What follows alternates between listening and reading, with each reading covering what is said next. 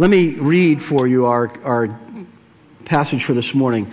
We're in this series that we've been working through all summer called All About Love. So this is our summer of love.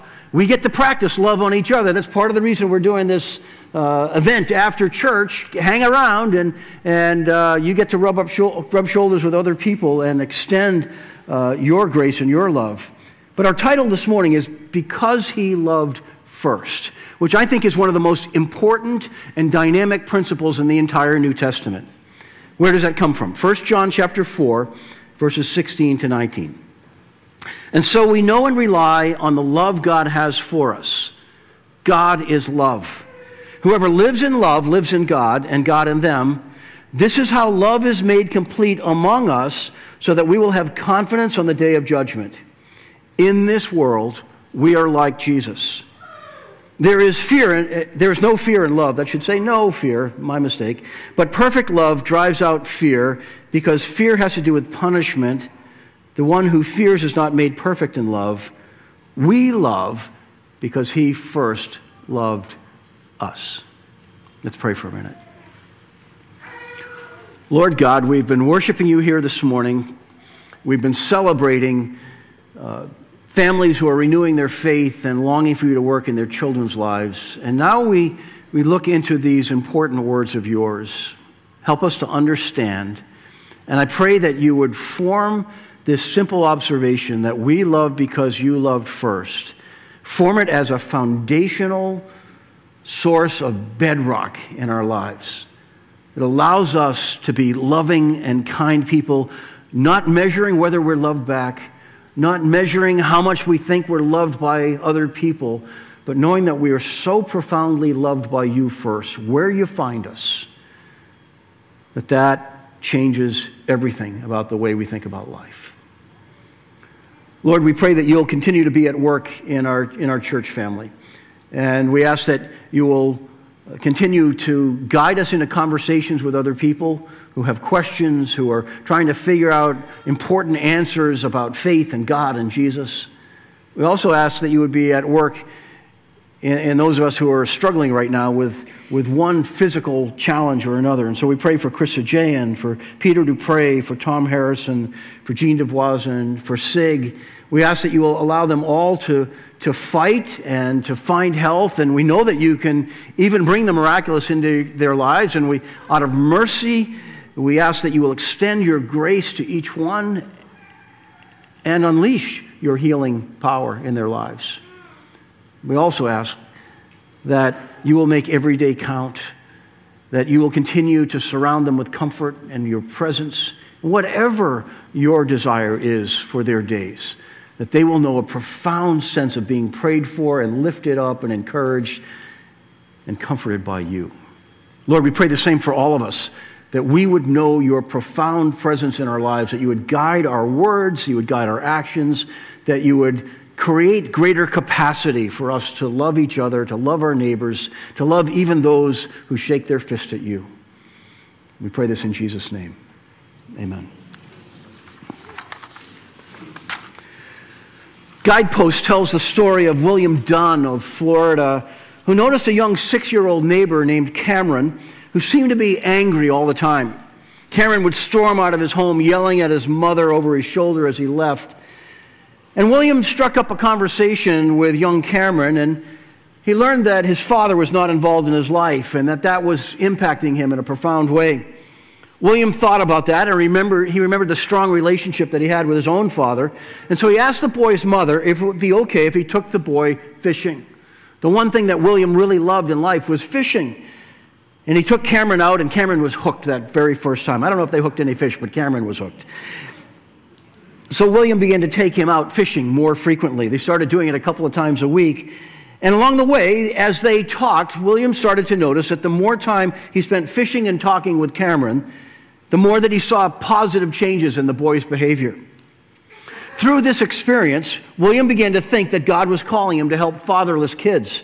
So he included some other kids from the neighborhood, teaching them how to fish too. Today, William combines his love for fishing with this sense of calling to help fatherless kids. Most of these kids end up going on several fishing trips with him and a few other guys from his church that have joined him, and it allows time for relationships to develop. Cameron, the boy that he started this with, is now 20. That means he's been doing this for 14 years. And Cameron often participates in these fishing trips too as an older mentor, and Cameron still sees William as a father figure in his life. William explained his idea to some other men at his church in Clearwater, Florida, and soon a ministry idea formed that he leads. Today his ministry is called Take a Kid Fishing, Inc. And a friend who is a captain of a fishing charter offered a special rate of $25 a day for each child who goes on one of these fishing days. Planet Fitness and LL Bean got involved, and they joined him as corporate sponsors. LL Bean donated fishing rods and reels and even clothing, and other men from the church in Clearwater have joined them in this fishing ministry, and still others more have chipped in money to help pay for the charters. They're watching the lives of kids change, all because of one man's combined love for fishing and his willingness to make room in his heart to love one angry, fatherless kid. I was thinking about those words that I wrote a few days ago, forgetting that Dave Bailey chose that song, I Will Make Room for You in Our Lives. And that's what he did. He made room for this one child in his life, and it morphed into a greater sense of purpose for his life. Now, I chose to start with this story of William and Cameron because William noticed one boy's need enough to show him some love and kindness that in turn began to reshape the lives of fatherless kids all around the Clearwater area. William dared to love first and leave the results to God. This morning, we're going to talk about the impact of God's decision to love us first, even when we're angry and we're far from God in the place where he starts with us. Our topic today is Because He Loved First. This is message 6 in a series that we're calling All About Love. We're looking at several ways that the Bible talks about love, and what we are seeing is that with Jesus, love has a life-transforming impact that radiates outward toward other people. So, good morning, North River. Let me extend a welcome to everybody who is here in our worship center and to those of you who are watching online with us too. I'm glad that you are part of this venture and that you are part of our online congregation. If you're new to North River, I'd love to learn how you found us and what your journey of coming to this moment where you darkened the door of this particular church, what was that like for you? How did you get started? Were you invited by a friend or you've been searching on your own? Love to hear that story. You can email me if you wish to at paul@northriverchurch.org. I'd love to begin the conversation with you.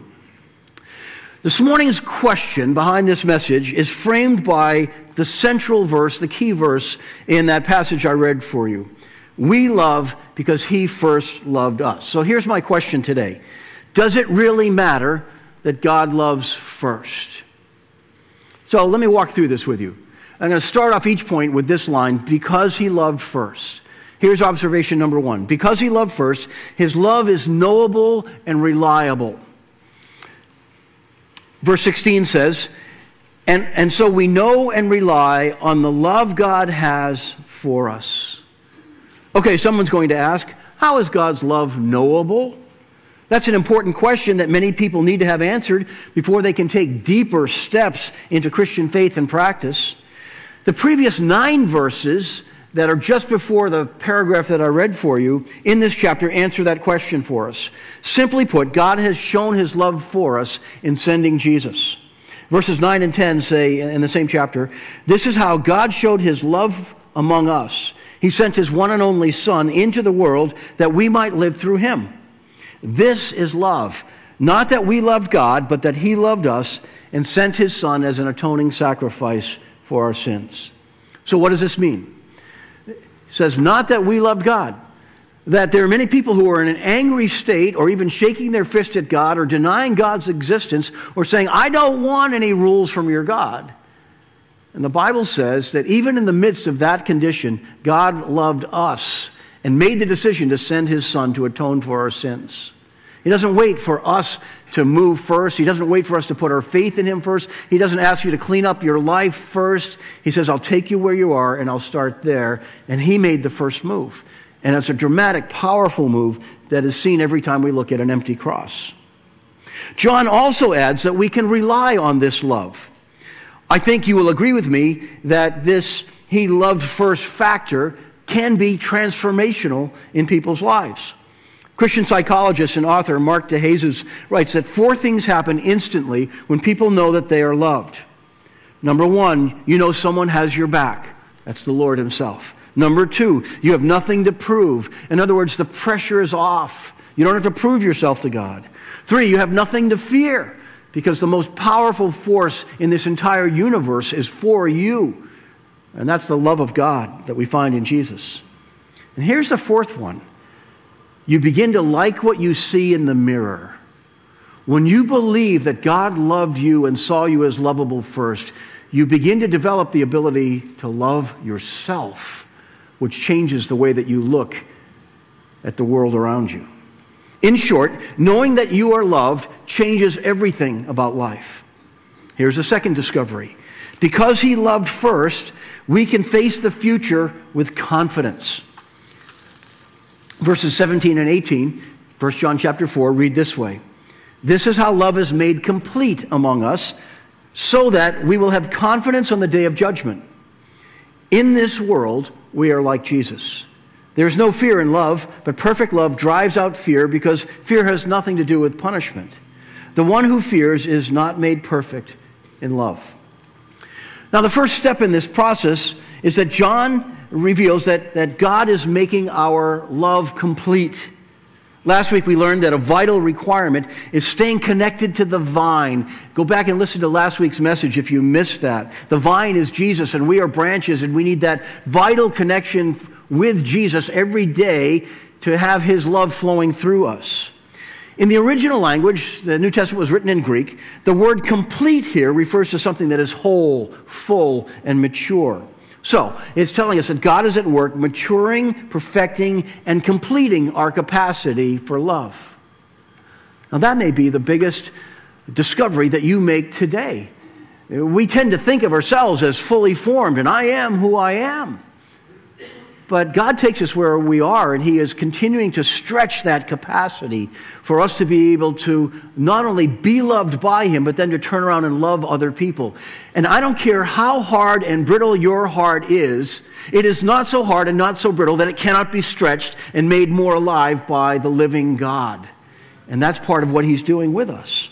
So, he wants our love to become more complete, the Bible says. How do we know this is happening? There is one test that these verses lists for us. We are becoming more like Jesus. And so the back end of verse 17 says, so that we will have confidence on the day of judgment, in this world we are like Jesus. This is the sign that our love is being made more complete. That other people see Jesus in us. Now, it doesn't mean that we have a messianic complex and that you see yourself as the Messiah and I see myself as the Messiah. We're not. But we represent Jesus. We are his ambassadors.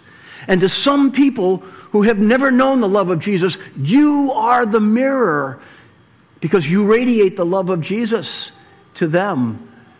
And so we become Jesus to them in those moments. This is the test. The more that starts to happen, that other people see Jesus in you, you know that your love is being stretched, it's being made more complete, that God is transforming you. We begin to act like Jesus. We begin to sound more like Jesus. And so John puts it so clearly, in this world we are like Jesus. Do you get how big this is? This is a huge, huge statement from one of the apostolic writers. God not only adopts us as his children, he allows us to be like Jesus in at least small measures in this life.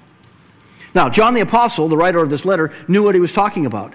There's a scene in Acts chapter 3 where Peter and John were being interrogated by the Sanhedrin. That's the ruling council of the people in Jerusalem. Why? They had just healed a man who had been born lame, and they healed him in Jesus' name right outside the temple in Jerusalem. And the Sanhedrin, the Jewish ruling council, tried to shut them down. They were astounded by the boldness and authority that John and Peter spoke with. And here's the comment that they made about Peter and John. We can't account for how these men have become like this, except for one factor. They have been with Jesus. That's it.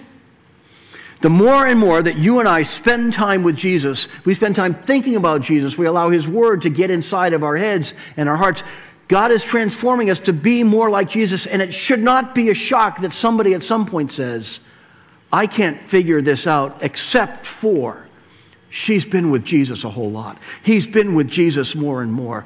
I see Jesus in them. That's the way that God works in us. The final result, John says, is that we can face the future with confidence. We can face the future in this life with confidence. We can face the future of a judgment day with confidence. Not that we are perfect, that's not the goal, but that we are covered by his love and by his grace, and that God is forming the heart of Jesus in us day by day. Now, this doesn't come about because of our own moralistic performance or achievement, but because Jesus' atoning work on our behalf has brought about this change. And it leads to our love being more complete, made more complete in us. Because Jesus loved us first and loved us all the way to the cross, a Christian who has put his or her faith in the Lord Jesus as Savior and who continues to walk in the love of the Lord does not have to fear the day of judgment. I would like to tell all of my friends who have not yet put their faith in Jesus, even if you're checking us out online, God does not want you to walk through all of your days in fear. He wants to remove the fear from your life. And the way that happens is when you put your faith and trust in Jesus and you realize that God has loved you all along and you decide to love him back. The changes start to happen right away in your life. So here's our big idea for this morning. Because he loved first, everything has changed. We are free to love without needing to be loved back. We'll get to that a little bit. Here's the third discovery. Because he loved first, we can love greatly in response. This is where verse 19 comes in. We love because he first loved us. Now, throughout this series, we have focused on the highest form of love. There are 4 Greek words that all describe some aspect of love, and we're focusing on the highest of those. It's the agape love of God. The agape word in Greek literally means a love from on high or love from outside of ourselves, a sacrificial love. So Jesus and the apostles use this concept to describe this love from on high that comes from God to us when we have put our faith in Jesus. Last week I mentioned that my old professor at Wheaton College, Merrill Tenney, referred to this as lofty love. I really like that. It's a lofty love that every once in a while we are enveloped in, and it comes from Jesus through another person to you or directly into your life as you are worshiping him. It's a love from outside of ourselves. It is giving and is sacrificial in nature. This is the love that Jesus and God the Father give to us, this lofty love. It has the capability of taking all other forms of love to a higher level. Remember a few weeks ago I had our band right in the beginning of the message play that song, Bring Me a Higher Love. And we recognize there's this call even in our pop music to experience something that is greater. So the other Greek words for love refer to brotherly love, parental love, family love, romantic love. All of these are good. And each of them can be corrupted or used for selfish means, and we see that every day. But this lofty love comes directly from God and can take the others to a higher level. So now John adds this very important statement. We love because he first loved us. Let that sink in a little bit. John is saying that those who are alive in Christ have another gear, another dimension in our ability to love others. This extra dimension is something that comes directly from Jesus. It is developed over time. It is increased the more we lean into his love, and it comes from God the Father. By nature, it is an other-centered love or an extravagant love that is not meant to be kept all in ourselves, but as we give it away, he resupplies it. You can't get more until you give it away, but as soon as you give it away, he gives you more. because he first loved us, we develop this extra dimension of loving others. This is not because we are great people. It's not because we can manipulate people into that kind of practice, but because the God who is at work within us is so great, and because his capacity for love is boundless. By the way, this is one reason why we need a church like North River as a community, even in this age where so many people think that church is irrelevant or unnecessary. Our experience of this lofty love, this extravagant love, often starts within the church. This is where we get to practice first.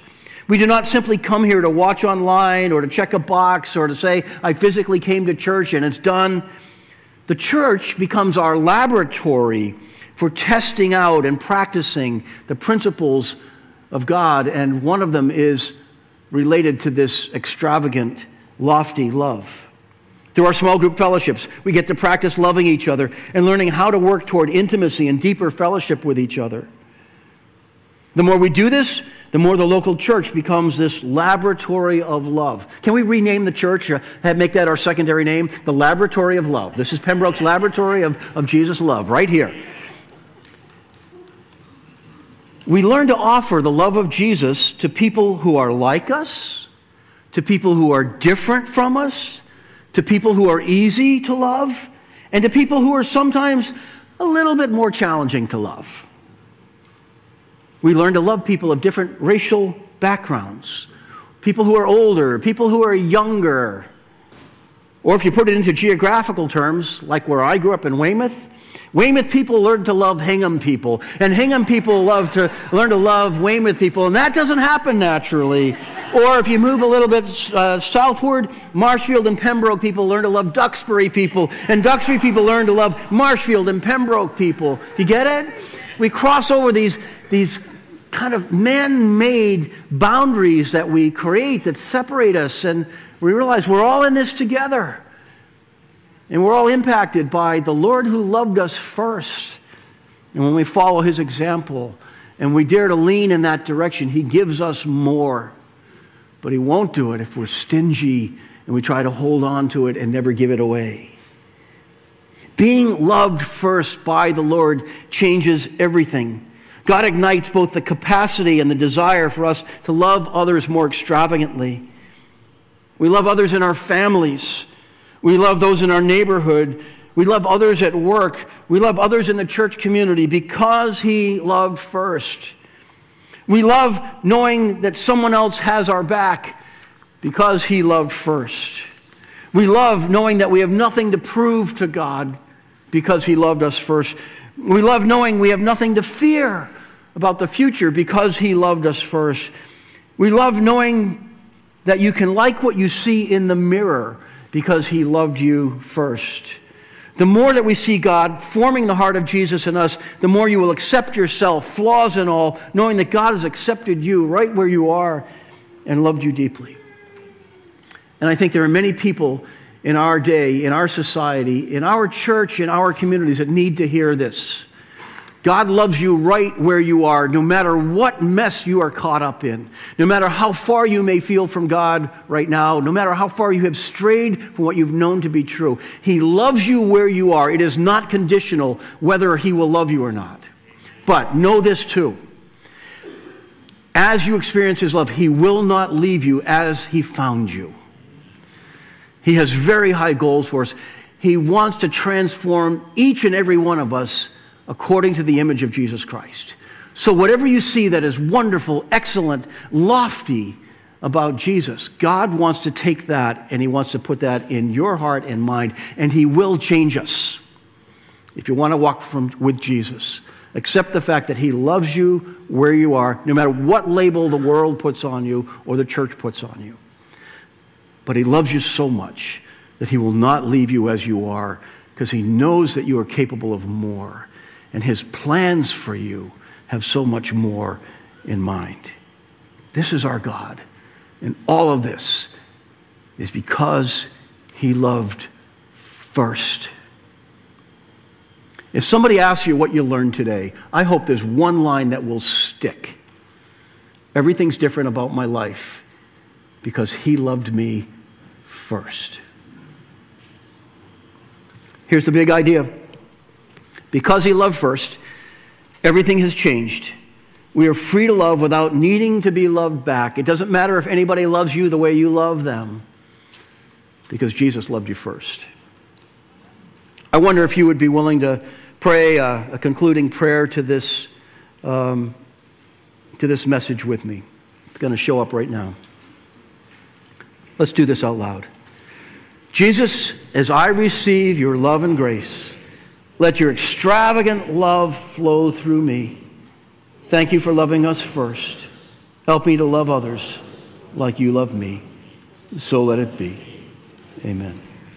You know what that word amen really means? Let it be. Let it take place. And that's what we just prayed. So let it go. Thank you, Lord.